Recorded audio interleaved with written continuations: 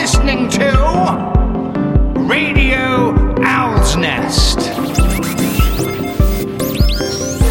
The songs of Martin Page, all day, all night, forever. So grab a cup of tea, settle down with us in the Owl's Nest. Now it's 1982. Yes, remember, you're in 1982. The time machine has brought you back. This is part 2 of the Q.Feel story, the Q.Feel album, my debut album with my band back in 1982. This is part 2. It's episode 46 and a half. I don't think I've ever done a half ever before. This is episode 46 and a half, the Q.Feel special, the second part of the story of the Q.Feel album. And the 80s were a pretty special time, weren't they? So we have to give it a lot of reverence. Now, on the first show, we went through side 1 and a lot of the stories about making the beginning of the Q.Feel record. This is the side 2, 4 tracks on side 2 on a vinyl album. I'm going to play you those tracks and try and dig into all the memories I can remember about making that second side of the Q.Feel album and any other paraphernalia that comes around those thoughts. Side 2 started with, again, DIH. What does that stand for? Dancing in Heaven. Not Dancing in Heaven, Oh Baby Be-Bop. It's Dancing in Heaven, Orbital Be-Bop. We started side 2 again with our big hit at that time. Big hit, underground hit, that nobody really knew about, but it was massive in Los Angeles. Now, let me give you a bit of the history about Dancing in Heaven, because I think this will all add up to you understanding when you hear the song what it had done for us. Me and Brian, 2 lads in London, hoping for big success. Dancing in Heaven reached the US Club Dance Charts at number 18, and it was bubbling under the Hot 100 at number 10. To us, that was like, my God, something is happening here. And in the Hot Dance Music singles chart, it reached 44. Now, to us, back then, well, we'd had no success at all at songwriters. So when Jive told us, our record company and publisher, Zomba, said, these numbers are beginning to appear, well, we thought, we are rock stars. Well, we weren't, were we really? But we started to believe. Now, you probably know, if you follow Q.Feel, and a few of you do, that the song was in Girls Just Wanna Have Fun, that movie that appeared in 1985. And in 1989, it was re-released. I think a Minneapolis station was playing it, and everybody got excited again. And it hit for the first time in the top 100 of the Billboard charts at number 75. I thought, oh, at this late stage, we're beginning to roll. So it hit 75 in the top 100 of the Billboard charts. But in Europe, back home, my home country and Europe, nothing at all, absolutely nothing. Although we did hear that in a gay club in London called Heaven, it was a big success, Dancing in Heaven, in a club called, a very famous club actually called Heaven. It was doing very, very well. LA, extremely strong. LA Kiss FM, the radio station, they championed the record and played it non-stop, as did the famous K-Rock station with Richard Blade, the very famous DJ. He also championed the record. And in 2007, believe it or not, the retro comedy Kicking It Old School, Dancing in Heaven, was featured in that. A lot of movies actually was featured in. And also recently in season 3 of episode 2 of Sex Education. And I think that was recorded, filmed in England. So I feel good about that the song had come back to its home. A little bit of success there. Now, I think you all know, you can see it on YouTube, how embarrassing. We did perform Dancing in Heaven on Eurovision in 1982, the Eurovision Song Contest, which, my God, it's become so successful. It's a massive thing now. It wasn't in our day, but it was quite big. But in 1982, we were the first band on the show to play the song. I'll tell you a little bit about that later. But a few tidbits are that when we finished the show, we actually got 59 points. I'm not sure out of what, but I know we got 59 points, and we finished 6 out of 8, which isn't really very good. For the first 2 rounds, we were top, which scared us shitless. Now, I'm just about to play you the album track of Dancing in Heaven, which started side 2. Very unusual beginning. It's a kind of classical beginning that we did, very Buggles-like, because we were very influenced by Trevor Horn and the band Buggles. We wanted a melodic and classical intro. We thought this this is quite classy. I'm playing fretless bass, Brian Fairweather doing all the guitar parts, and Chris Richardson playing beautiful piano. We thought if we could just simulate what the themes were going to be up front and then go into this extremely energetic new wave techno song, it would be quite cool. So this is a rarity, really, because on future albums that were released of Q.Feel, they do not put this version on. So this is the version that was on the very, very, very first Q.Feel pressing of the album. Very unusual to hear, but very exciting to play it to you because it hasn't been heard for a long time. This is side 2. This is a Radio Owlsnest special about the Q.Feel album, and this is Dancing in Heaven, Orbital Be-Bop, with an unusual intro.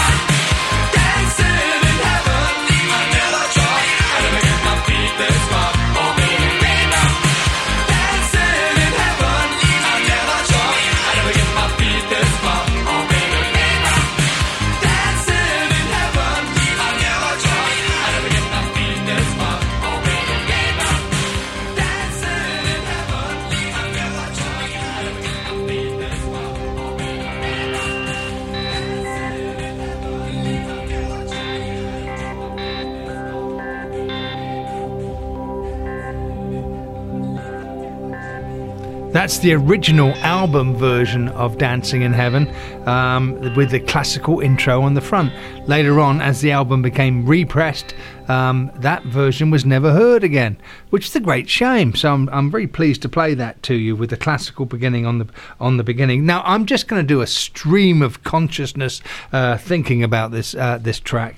There's so many things that are coming to mind here. Now remember, back in 1982, as I said on the first special, Q.Feel were changing from being really a reggae ska kind of punk band into this band that had a techno feel, because all the technology was changing, and I felt like we needed a change. And at that time I was very influenced by the Tubes and Ultravox, and the Tubes album, I think it was called Completion Backward Theory, I thought was superb. And you can hear with my influence of Ultravox and We All Stood Still, the groove and the bass riffs and the tempo, I was very turned on by that, although I wanted the funk. And now listening back to the track, if you listen to the chorus, you can hear that the bass breaks up and just does a seventh to the root, and very funky though, very Bootsy Collins. And really I was remembering that I never thought I'd get my feet this far.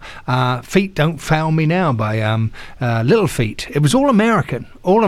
Everything that was touching me with Q.Feel was, although we were going through the technology change of the 80s, I thought I still want the funk and the rock and the energy of America. So if you listen to the bass really on the chorus, you can feel that there's a bit of George Clinton coming in because of the syncopation. And listen to the keyboard stabs on the verses. That's very Tom Tom Club. I remember with Brian we said let's use the Jupiter 8 and the OBX 8 and make modulation happen on these chords and do a Tom Tom Club, Talking Heads kind of vibe. The live toms that Trevor's playing, all the ambient stuff that's happening in the middle 8 and the bridges. Well, I remember that Mike Shipley had a new microphone that he just found out about, where you pinned it onto the walls of the studio a long way away from the drums. Just pin them onto the walls and catch all this ambience. I remember that's why we got that kind of Phil Collins kind of sound. And Brian Fairweather's guitar solo right at the end of the 12-inch mix, it's bending notes, and I think we went through an Eventide echo unit or reverb unit or effects unit that made the notes go into octaves and fourths, and so you have that kind of really strange kind of solo on the end. Yes, we were trying to be modern there, and believe it or not, Trevor Thornton, our live drummer, that's everything on Dancing in Heaven is played live. People don't believe that, but that performance there is totally live. And Trevor, our drummer, had to score it all out, because we went to his house. I think he lived in Farnham, just outside London, and we rehearsed him on the track, and we said play everything really tight, no cymbals if you can help it, keep the kick drum going, this has to have a feeling of dance. But right at the end we're going to go bap bap like Earth, Wind and Fire, and he had to write that down. So if you listen to the 12-inch, you can hear it there, that right at the end we have an accent that goes sabap sabap. And Trevor, thank God, after playing for 6 minutes, remembered that. What a reader, what a player.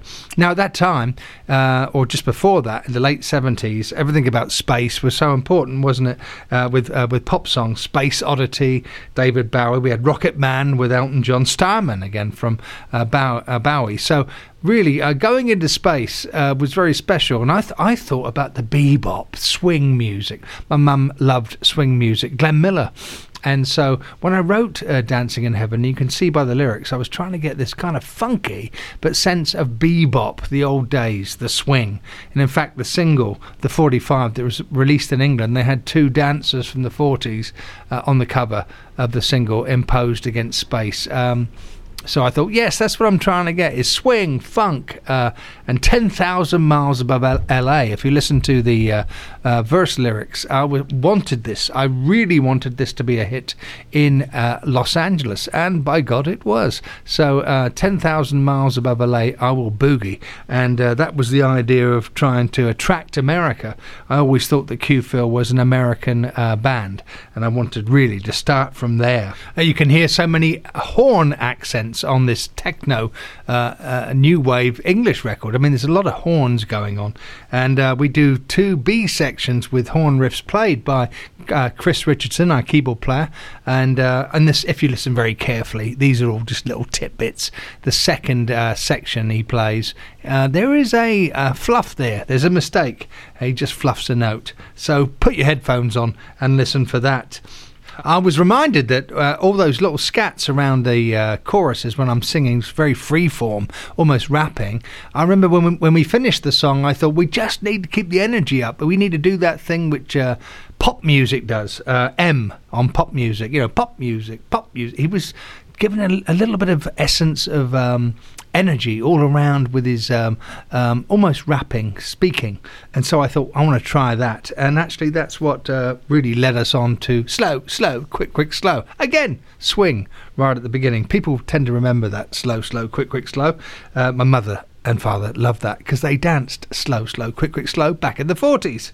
Now, what we used on that record, synthesizer-wise, with OBX, Oberheim 8 and Jupiter 8. And we went into London. I can't remember his name. I wish I could. We went down to Oxford Street to meet this guy who programmed keyboards for Queen. He knew how to get the sound you wanted. And so we went and paid him for about 2 hours to program the sounds that I knew I wanted and Brian wanted from the demos. So we sat with him and said, angel sounds, sounds of a spaceship landing and taking off, sounds of rushes, sounds of this, that. And I had all these notes, and he did it brilliantly, and we programmed it into the keyboard. So when we went to do the record, we knew what knobs to hit, what programs to hit. Say Angels was on program 42. Bang, we hit it. And with the demo, I'd worked out that the 16-track track sheet ahead of time, so I knew where the drums were going to be. If we did live drums and you record maybe 12 tracks, bring them down to 2. Bring your vocals, 16 tracks, down to 2. Make sure you got pads going, down to 2. Make sure your guitar from 6 are going down to 1 or 2. So we worked out ahead of time everything, because you only had 2 days. We did Dancing in Heaven in 2 days. We recorded all the music in 1 day, all played live, no sequencing, and we mixed it through the night. So after really 24 hours, the record was made. They don't do that these days, do they? No, you can sit there for 15 years. Now, when we were in the studios, Battery Studios, doing this record, Robert Mutt-Lang, the very famous, huge producer that worked with Jive and Zomba Publishing, did Def Leppard and Shania Twain, everything that was successful. I think Back in Black, AC/DC. He was in there painting the studio. They said he could never go home. He loves to be in the studio. And he heard what we were doing, and he said, very good, lads. Make sure you mix it bright for America. That was his tip to us from Robert Mutt-Lang. Mix it bright. The Yanks love bright music. And we did, as you can tell. Now, you might all, well, I'm sure you're all wondering, that great big whoosh right at the beginning of the song of Dancing in Heaven. That's a plectrum dragged across an acoustic piano. The strings. We opened the top of a piano and we scraped plectrum across a couple of strings and made it, brought it up from the low to the high and put loads of reverb on it. So that's how you do that effect right at the beginning of the song. Now, Q.Feel was really 2 people, Brian and me in the band, with Trevor and Chris augmenting us. So when I did the vocals, it was just me and Brian and the engineer. Brian used to give me hell as I sang it. I remember singing Dancing in Heaven. He was saying, do it again, do it again, do it again. So when he came to sing Time Waits for No One in Red Light Zone, I gave him real hell. Do it again 3,000 times. So those are my spur-of-the-moment thoughts about that big song, Dancing in Heaven, that actually brought me to America and was a passport for me getting into the studios with Earth, Wind & Fire, because Maurice White, the leader of Earth, Wind & Fire, was very interested in that song. And also Bernie Taupin said, that sounds quite interesting. I don't mind working with that songwriter, Martin Page. And that led to We Built the City in These Dreams. So Dancing in Heaven was my real passport into America. Now, track 2 on side 2 is a track called Heroes Never Die. God, there's so much history about this track. I think probably I should tell you everything about it after, because we've been talking for such a long time and we need some music. But I will tell you that this is written about the Second World War, and my father being involved with British Aerospace. In fact, he was involved with Supermarine that developed the Spitfire for the Second World War later in his career. So this song is written about the pilots that were flying over to Germany and trying to come back over the White Cliffs of Dover and survive. Very romantic, but also very funky. And now that is a strange mixture, isn't it? Heroes Never Die was quite a special song for me to write on an acoustic piano in my little flat in Ockenden Road. The first time, I think, for Q.Feel, that we were becoming something more than just a dance band. I remember going to the BBC library for sound effects for the intro of this song. Heroes Never Die, track 2, Q.Feel.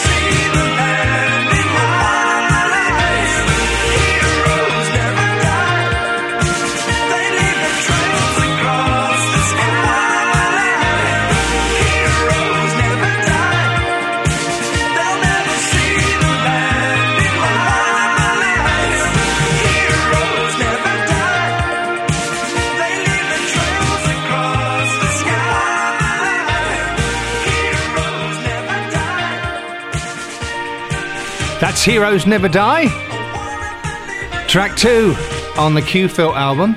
Here going through a special about this album on Radio Owlsnest. So many memories with that song, really so many memories.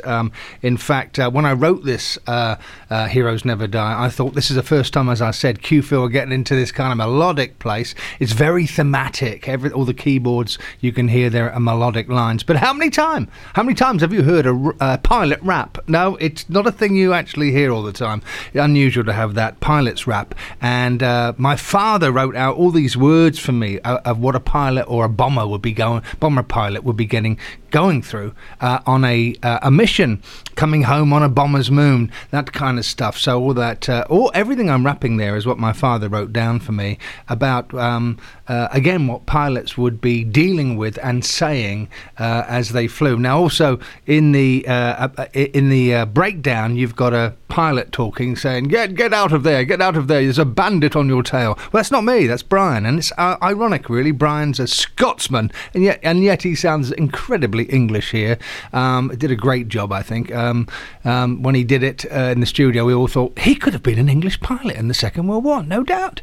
They might have failed him, though, not because of his eyesight, but because he was Scottish, just for that reason. Anyway, sorry, Brian, sorry. Brian reminded me that sound effect on the voice that sounded like he is speaking through a radio, that was through a piping from a Hoover machine that was being used to clean the studio, clean the carpets. We actually did that through a piping from the Hoover, he told me, which is I've totally forgotten. But he said, "Pagey, that's a vacuum cleaner that I'm doing it through." So I totally forgot that. But that "get out of there" is by a Scotsman through a vacuum machine. Bizarre, hey? The start of the song is a very, very rare drum machine that I had in my house, well, in my flat. It was the first Roland drum machine ever made, a CR88. You hear it a lot with Phil Collins. It was the only drum machine, really, that was happening at that point of any consequence. So we used that on the beginning. That's all Trevor's live drum playing. Now, again, as I said on the first special, we did a lot of the tracks at Tapestry Studios with John Congus on a Fairlight sampler. But we rebelled at this point and said to the record company, "We need a live track. We want Trevor." And they weren't happy at all about this. They really fought us. But we stood our ground and we said, "We want Trevor to play this." And I think that's why it has such a good feel and jumps out a little bit on the album, is a little bit different. And I'm playing slap bass, real bass here, not sequence bass. I remember that I loved Louis Johnson from the Brothers Johnson, and he played a Music Man bass, and I just loved the sound of those. They just had this incredible sound when you slap them, very like a drum and compressed. So we hired a Music Man bass, a Stingray, and that's me playing the slap bass throughout the track. Brian and I were very influenced by Robert Palmer's album Clues at that time, and the way he sang. Very, very, very innovative record, that. So on the middle eight, Brian said, do a bit of that Robert Palmer kind of character singing, which was on Clues. So my voice in the middle eight, I'm really trying to emulate that great vibe that Robert Palmer used at that point. It's interesting because I think my vocals were really beginning to come together at this point. This is one of the songs I felt like, yes, I'm getting it together, getting my shit together. My voice is beginning to resonate to me, and I could put more emotion into it. So Heroes Never Die, I think, really shows that I think in a way I was going to develop into the lead singer and a lead singer of some sorts and become a songwriter. I think this track shows that in a lot of ways. Getting back to the rap on this song, I know that the record company went like, "Oh, I don't know about a rap," and I think we did a mix without the rap on, which they sent to the radio stations in England. Now, we had a huge promoter, supposedly the greatest record promoter at that point, and he was taking it around to BBC and all the radio stations, and we got absolutely no bites at all. And although when he heard it, he said, "I think I can break this. This is a great track." He came back to us, and we were so flummoxed and upset that we weren't getting anything happening in England. He said, "Well, it's because of the Falklands War, and because it sounds like your pilots are in trouble." "And you may have died." I said, "No, it's Heroes Never Die. they come back. And he was saying, well, the problem is the radio stations don't want to play this song during the Falklands War. And I think one of our big ships had been sunk at the Falklands, and so they said they went away from their song. They said, we can't touch that. In fact, I think if they had played it, it would have been stimulating. And I think the other side of the coin here, I think Heroes Never Die would have been a record that people would have listened to at that point and maybe thought, got behind it and got behind the what we were doing. So I think, although he said, the promoter and the record company, it's a shame you're releasing this in the middle of the Falklands War, I was like, well, maybe it's a good thing we are. It's a positive song, really, but that's water under the bridge anyway. About the actual recording of the song, you can hear on the snare, it's a quite interesting sound on the backbeat. That's a Simmons drum, an electric drum that we were beginning to discover through that period. And all the background vocals are being distorted, and that was unusual for us and quite unusual at that time. But Peter Gabriel was doing a lot of it, and I think I was very influenced by that sound, putting the vocals through a little pig nose amp. So the background vocals are distorted. I want to mention here as well a big band to us that influenced us in a kind of, I should say, cerebral way and minimal way, was Orchestra Manoeuvres in the Dark, Joan of Arc's track, and we liked the way that Orchestra Manoeuvres approached their music. And I think if you look into the melodic content on this song, you'll pick up on a little bit of that. The Orchestra Manoeuvres in the Dark had very thematic kind of keyboards. Now, Heroes Never Die, I think, is such an important record for me and Brian at this point, in some ways more than Dancing in Heaven, because we thought that our next single shouldn't be Go For It, which you heard on the side one on Special One, because we thought that's a dance track. We want to be seen more in that kind of songwriter place, big country, and that there was more to us. And so the record company who wanted to go for it, we basically, when we came to America, said, no, we're going to fight to put out Heroes Never Die. We want Heroes Never Die out, and they just couldn't understand us. Luckily, in America, with Diane Poncher, my manager, and Bob Cavallo, who she was linked to, Earth, Wind and Fire's management, they stepped in and they spoke to Clive Calder and said, we're going to handle this band Q.Feel, and we want them to put out Heroes Never Die, which was a great thing for us. And we threatened that we would basically leave the company if we didn't have Heroes Never Die come out. Also, Dancing in Heaven had never had a video, which is unbelievable, really, because if Dancing in Heaven had had a video when MTV was happening right at that point, I believe that Dancing in Heaven would have become a top 20 hit in America, and they just would not give us a video. They did not want to see us in visuals, and yet they pushed us for the Eurovision Song Contest. And I would only do the Eurovision Song Contest if we looked bizarre, like the Tubes, and we could get two girl models to dance seductively next to me on my left and right. That's the only way I would do it, if we came across not as a normal band, but as a bizarre band. Anyway, getting back to Heroes Never Die, they did give us a video on Heroes Never Die, which Diane, my manager, and Bob Cavallo arranged, and we went and did a video on Earth, Wind and Fire's soundstage at the Complex in Los Angeles, their big live room where they would practice their tours. Wonderful stuff. And we made the video. And remember about the video, if you look very carefully at the end of the video, when we as pilots return, the WAF, the lady, Air Force lady, who is so pleased to see me, she puts the airplane down on the map in front of me, and she puts it on there upside down. And I just gave her a look like, what the fuck are you doing? You put the plane up. And we kept that, and she does a little coy look, and it was a good way to finish the video. I always remember that I was very, very superstitious in those days, and if you look at the air commander in the video, he's rubbing out my name, Page, on the blackboard, and I thought, not a good thing at all. I still remember that, thinking, shouldn't have rubbed it out, what's going to happen? Now, we're doing the video in America. We didn't have Trevor Thornton or Chris Richardson with us, so we had to get two other guys to be with us in the video. I think the drummer played with Frank Zappa for a period of time, and we looked like we had the band together. That's what two Americans joined us for that. Also, I thought the mix that we did in England was good, but not right for America, and so we were able to get the great George Massenburg, Earth, Wind and Fire's engineer, to mix with us. I think he regretted that for the rest of his life, but we thought, let's get a more of a rockier, a more American mix. So the single mix in America was by George Massenburg, more pointed in many ways and a little bit more aggressive. And George Massenburg was a great developer of boards. His own boards were automated, and he said, I'll do this mix if you let me do your mix for the on this automated board, the first experimental board he'd made. So we didn't see much of him because he was always underneath the board working with wires. We just saw his legs a lot. Anyway, we thought he would really understand how intense we were, and he said, I'll mix it in a day. Well, we took him to, I think, 4 days, and he went insane. He couldn't believe we were so disciplined or tight, and he'd worked with Bruce White, and he said, you're going to drive me crazy, guys, because we kept on going, it's nearly there, and George would go, it sounds great, and we go, no, but just give us another 2 days, nearly there. So George was a friend of ours when we went in, and when we came out, he just looked at us like we were from another planet. We are, of course, friends, and George did a great mix. We just took him to the limit of insanity. The record did nothing. It got onto VH1 in America. I think it was played on Kiss FM once, and they'd played Dancing in Heaven non-stop.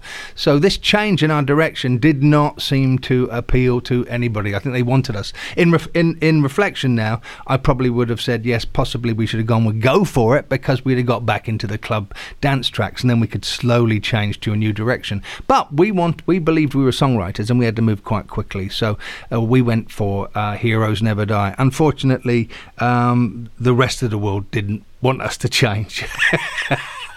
And in fact, that was the record that actually, in a lot of ways, allowed us to get away from our record company eventually and become songwriters, Brian and myself, in Los Angeles for a while, because we thought we're not going to break the band with this Jive Records. They just couldn't really quite understand what we were, and it was a great shame. But we had negotiated to get away from Jive, and I think Heroes Never Die was our freedom track for me and Brian, a freedom track to get the men in suits to leave us alone and to vanish into the mist. So that's what I can remember at this point about Heroes Never Die. A very, very important track for me, as Dancing in Heaven is. Heroes Never Die to me also resonates as a very special time in my career. But P.S., there's a few other little thoughts that just came into my head then. On the video, I really like the moment when the camera goes down into this church and you see this kid with the light coming through the stained glass window when we do that, do our breakdown. I think that's a pretty emotional part of that video. The rest of it is me screaming in an airplane thinking I'm going to crash, and I didn't end up being called by Hollywood after that. I was surprised. Also, the bands around that time, Spandau Ballet, yes, they were beginning to get into this chanty and funk kind of thing, and there was a band called Fashion, which I really liked. I think they're on Polydor. They didn't have much success, but they were trying American funk with new wave techno music. Those are my thoughts. Anyway, there's Heroes Never Die. Now on to track 3, a track called Time Waits for No One. Heroes Never Die. Another thing, I'll go back here, is it followed Dancing in Heaven on side 2, which I think is a particularly hard thing to do. I think that didn't help it, actually, that Heroes followed Dancing in Heaven, because you're in this incredibly high energetic place, then you're dragged immediately into an emotional place. I think it was tough for Heroes. Now, getting back, hopefully no more thoughts about Heroes Never Die. Time Waits for No One, track 3 on side 2. Love this track too. This was started primarily by Brian. It's really his song, the way he started it, and I started to get involved with him after that. It's Brian singing the track as well, and we were very influenced, as I said, by the Tubes, and I think Brian took from those elements as well. That Completion Backward Theory album we loved. It's got a rock principle about it, but that great bass line that's walking, I think, has also that funk thing. We put a lot of phaser on that great bass line that Brian created, and that chant at the front, at the beginning, hey Jack, get off your back. That's me wanting to make it a little more Princey. I remember in the studio I said, let's try this, Brian, just to give it this Q.Feel swing. Hey Jack, get off your back, and get to work. That's by me being Prince with Brian. Just as we were finishing the song, we went back and added that. And Brian's great, really funk guitar on this as well. Got a Princey vibe. I remember us talking about that with that Jack, that Prince Minneapolis rhythm guitar part. Brian went in and did that, and we felt good about that. Also, the solo Brian's doing, I mean, it's so melodic. I mean, I think that's why you can hear that we were influenced by those bands which were like Bozgags, Toto, whatever. A melodic Brian solo, I think, is beautiful. The rudiments of this track were done at Tapestry on the Fairlight again. Yes, we programmed the drums and the rhythm and the bass, a lot of it on the Fairlight, then brought it all back to Battery Studios to do that stuff. Beautiful, lovely Juno 60 keyboard, which was really a sound of the 80s in the verse. That's Brian playing that very thematic Juno 60 sound, which was on a lot of those 80 records at that time. I want to mention here that when Brian and I sang harmonies together, they really had a sound. We really did well singing harmonies together with my brighter, more tenor vibe, and Brian had a lower tone, and so when we mixed our harmonies together, there was a sound which I felt good about. Now this track was sampled by Duck Sauce, a pretty well-known band. You'll find it on YouTube, and it's a bit like the Daft Punk vibe. They did a really good job, sped the track up and played around with it. So Time Waits for No One has been sampled, which seems to be the big thing. If you had your song sampled, you're a success.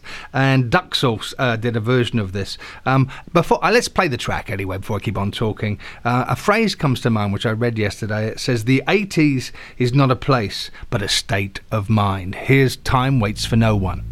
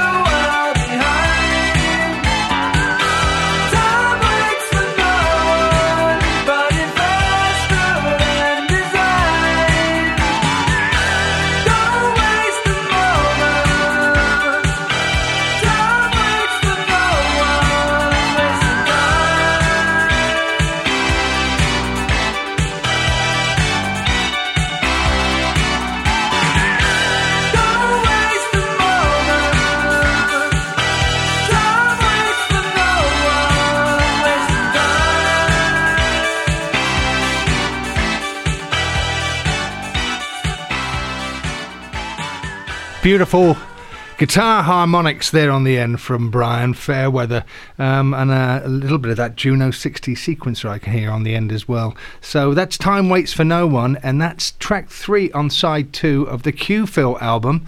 This is a Radio Owlsnest special, episode 46 and a half. This is the second part of the story of the Q.Feel album from 1982.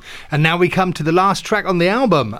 4 tracks on side 1, 4 tracks on side 2. Strange, isn't it? These days with digital, we can put 3 million tracks on. But in those days, 8 tracks is well enough for a vinyl record. Red Light Zone. Now, this is an unusual track for us to put on the end of this record. We didn't really want to put it on the album. It wasn't really written for Q.Feel. It was a B-side to one of our singles, and as you can tell, it's unusual for us. It's a reggae track. We're playing it live before we even did the Q.Feel record, because when Dancing in Heaven started to be a hit in America, the record company said, time for an album. And so we ran back in to do these tracks, and they said, we want you to put Red Light Zone on. And I think that was just because they wanted to fill up the album. We only had about, I think, a week to do the whole album.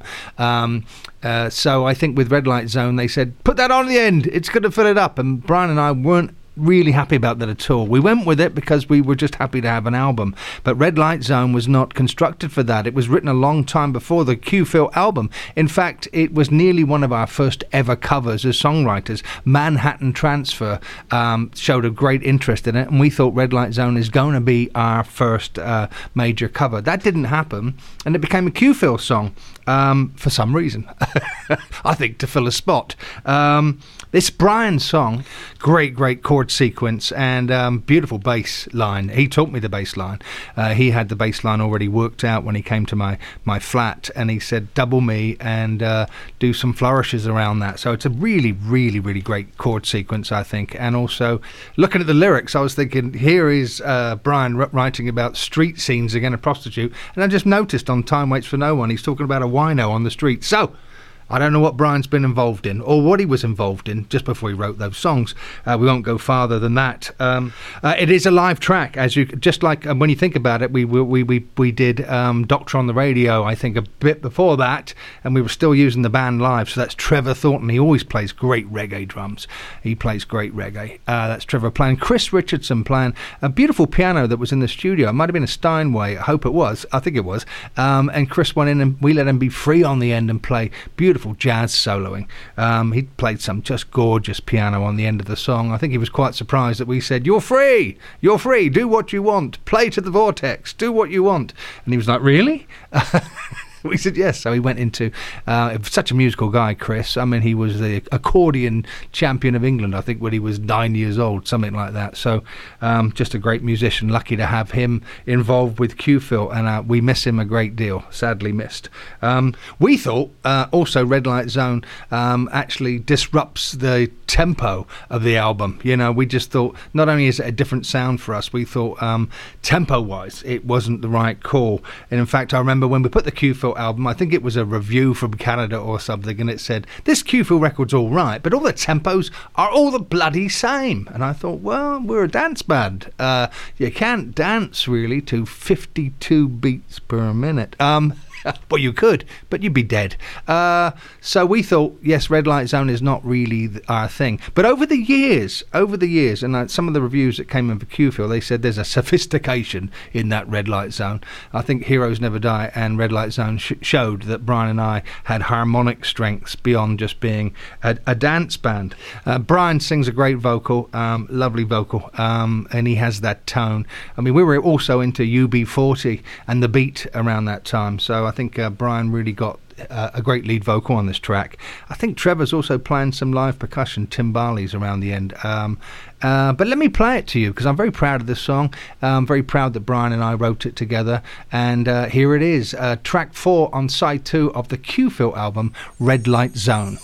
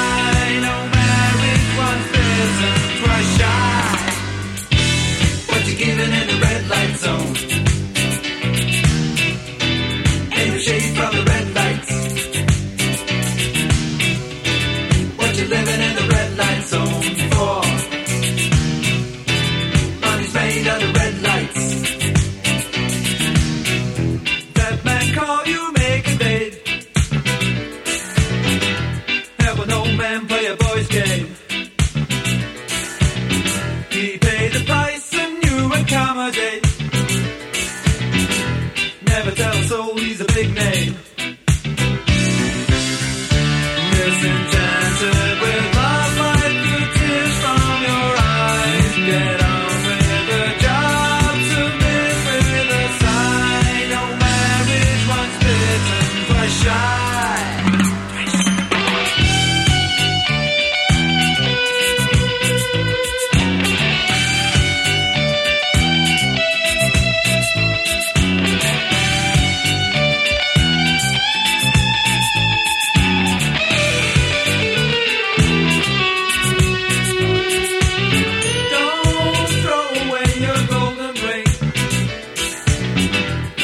Design from a cheap store.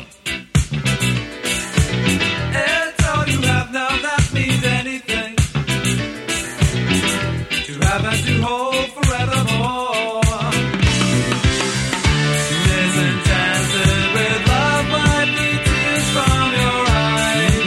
The angel above sees through your disguise. No marriage runs bitten, twice shy. Giving in the red light zone. Aim shades from the red lights. What's it living in the red light zone for? Money's made out of red lights. What you giving in the red light zone? Aim shades from the red lights. Living in the red light zone for money's made out of red lights.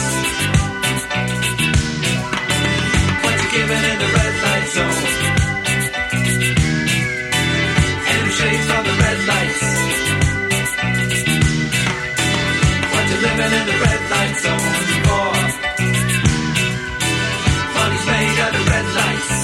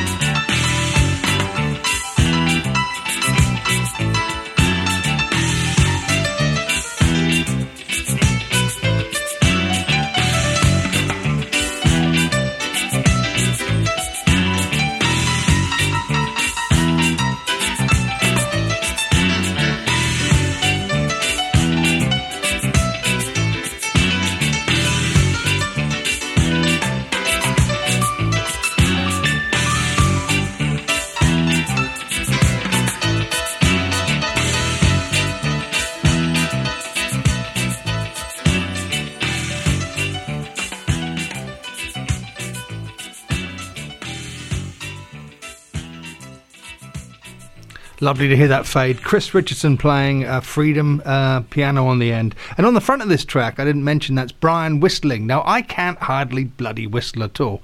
And Brian can whistle in... Brian has perfect ear. He's one of those few musicians that if you play a note, he can go, that's A flat, or that's F. And he can whistle really well. So that's Brian whistling on the front of Red Light Zone. That's the last track on the Q.Feel album, Side 2 from 1982. This is a special about this album, and we've come almost to the end of it. I've had a lot of fun. I hope you've enjoyed it. I hope some of the things there that I can remember actually spiced up your day. And in particular, this record, I think it's a great shame that Jive Records at that time, when we were one of the very, very first releases of that label back then, they didn't have the capability to break the band. It's a shame. I think we could have made another record or another album. I think Dancing in Heaven should have been a top 20 track. And I'm saying that because MTV, if they had a video of the band at that time when MTV just started to explode, I think Dancing in Heaven would have made its way up into the charts. People do think that Dancing in Heaven was a top 10 hit. Well, it wasn't, because it became a cult record, and everybody assumed, because it was played a great deal, that it was. It's a shame. shame, again, that Jive Records never really saw Q.Feel as a viable band. Now, some final thoughts. The band became great friends to me. I do have a memory that when Brian and I were writing Rhythm Machine, Electric Feet, in the summer, I think, in my flat in Ockenden Road, I can remember it so well because we were sat in my little bedroom playing the track over and writing lyrics together. But it was hard to write lyrics because we just could not stop laughing. We had such a great time together, and we so fitted each other. But I remember that day I was saying, we've got to get this track finished. We've got to do it tomorrow. And so was Brian saying, yes, let's nail it. But all we did was bloody laugh. I remember the windows went up. It was summer, and we were looking down onto Ockenden Street in Islington while people were walking by, and the heat, yes, heat in England, and that remains in my mind. I was so lucky to have Brian Fairweather as my partner in the band. Very lucky to have Trevor Thornton, who I'd met through the band Charlie Mullen Band, CMB, and Chris Richardson through that same band. 4 musicians that really, I think, got on as friends. And if you get on as friends and you all respect each other, well, it made the whole process a delight. Very lucky to have Nigel Green as the engineer for this record, along with Mike Shipley, who I still miss to this day. And all the ingredients for actually making Dancing in Heaven and the album came together in a very, very warm, spirited and vibrant way. Good people. Lucky to have Diane Poncher in 1981. I met her in Los Angeles, my partner and the manager, who basically saw the potential of Dancing in Heaven. She would play that record to her management company daily and go to all the record shops in Los Angeles, Tower Records and all of them, and say, where's Dancing in Heaven, where's this band Q.Feel? And she would call the radio stations and request the song. I don't think Dancing in Heaven in Los Angeles really would have been quite as big without Diane Titch Poncher. And remember, we gave nicknames to everybody. There is Nigel Mono Green, there is Diane Titch Poncher, she's only about 5'5", and there is Stephen Howard from the record company, man of incredible girth. I won't go into that at this point. So I think we're going to finish on the single mix of Dancing in Heaven for this show, and I'm just going to tell you again a few little tidbits about Dancing in Heaven. This is a single mix I'm going to play you with the classical version on the front, an unusual version actually. My thoughts about Dancing in Heaven that were always going around in my head as we did these shows is that it had an emotional content to it. The chorus chords of A flat major 7th going to B flat. The major 7th makes it feel very celestial and emotional. I remember Clive Calder, the head of the record company, said, I need you to sing this again. I think you can get a better vocal and do it in a day. And we just mixed it with Shipley. I thought, crazy. I went down to the studio, spoke to the engineer, and I said, I don't really want to sing this again. He goes, I don't want to mix it again. It sounds fine. So we sat in the studio for 7 hours with the lights down, reading newspapers, pretending that we were working. Then I went upstairs and played it to the head of the record company, and it was the same mix, exactly the same mix. We did nothing on it. And Clive Calder said, that's exactly what I wanted. That's brilliant. And I said, I'm so pleased that you made me sing it again. Behind my breath. I remember my manager Diane telling me that when we did the Eurovision Song Contest, just before we went on stage, we all got together and did a big sort of kind of meditation in darkness. And she said that the whole band was meditating before we went on, and she said a couple of other people, artists, walked by, opened the door and looked at these people dressed as spacemen meditating in darkness, and they all thought, my God, we're up against it, there are some aliens next door. But that's how dedicated we were. And the last thought is, I wonder if Dancing in Heaven had become a huge hit and we had to stay with the record company and we had a very bad deal with them, what would have happened to my songwriting career? I'm not sure. I wanted the record to be a hit, but it might have taken me away from my journey towards songwriting. But Dancing in Heaven did lead me to Bernie Taupin and Earth, Wind and Fire and many other situations. So that's just a thought I can't answer. Thank you for being here for the Q.Feel Part 2, episode 46 and a half. Show. It was great for the over these 2 hours to relive the atmosphere. So thank you, Owlheads, for joining me. And we're going to go out on playing the 7-inch unusual mix of Dancing in Heaven with the classical intro on the front. And we'll finish by saying the 80s is not a place, but it's a state of mind. See you later. Pagey.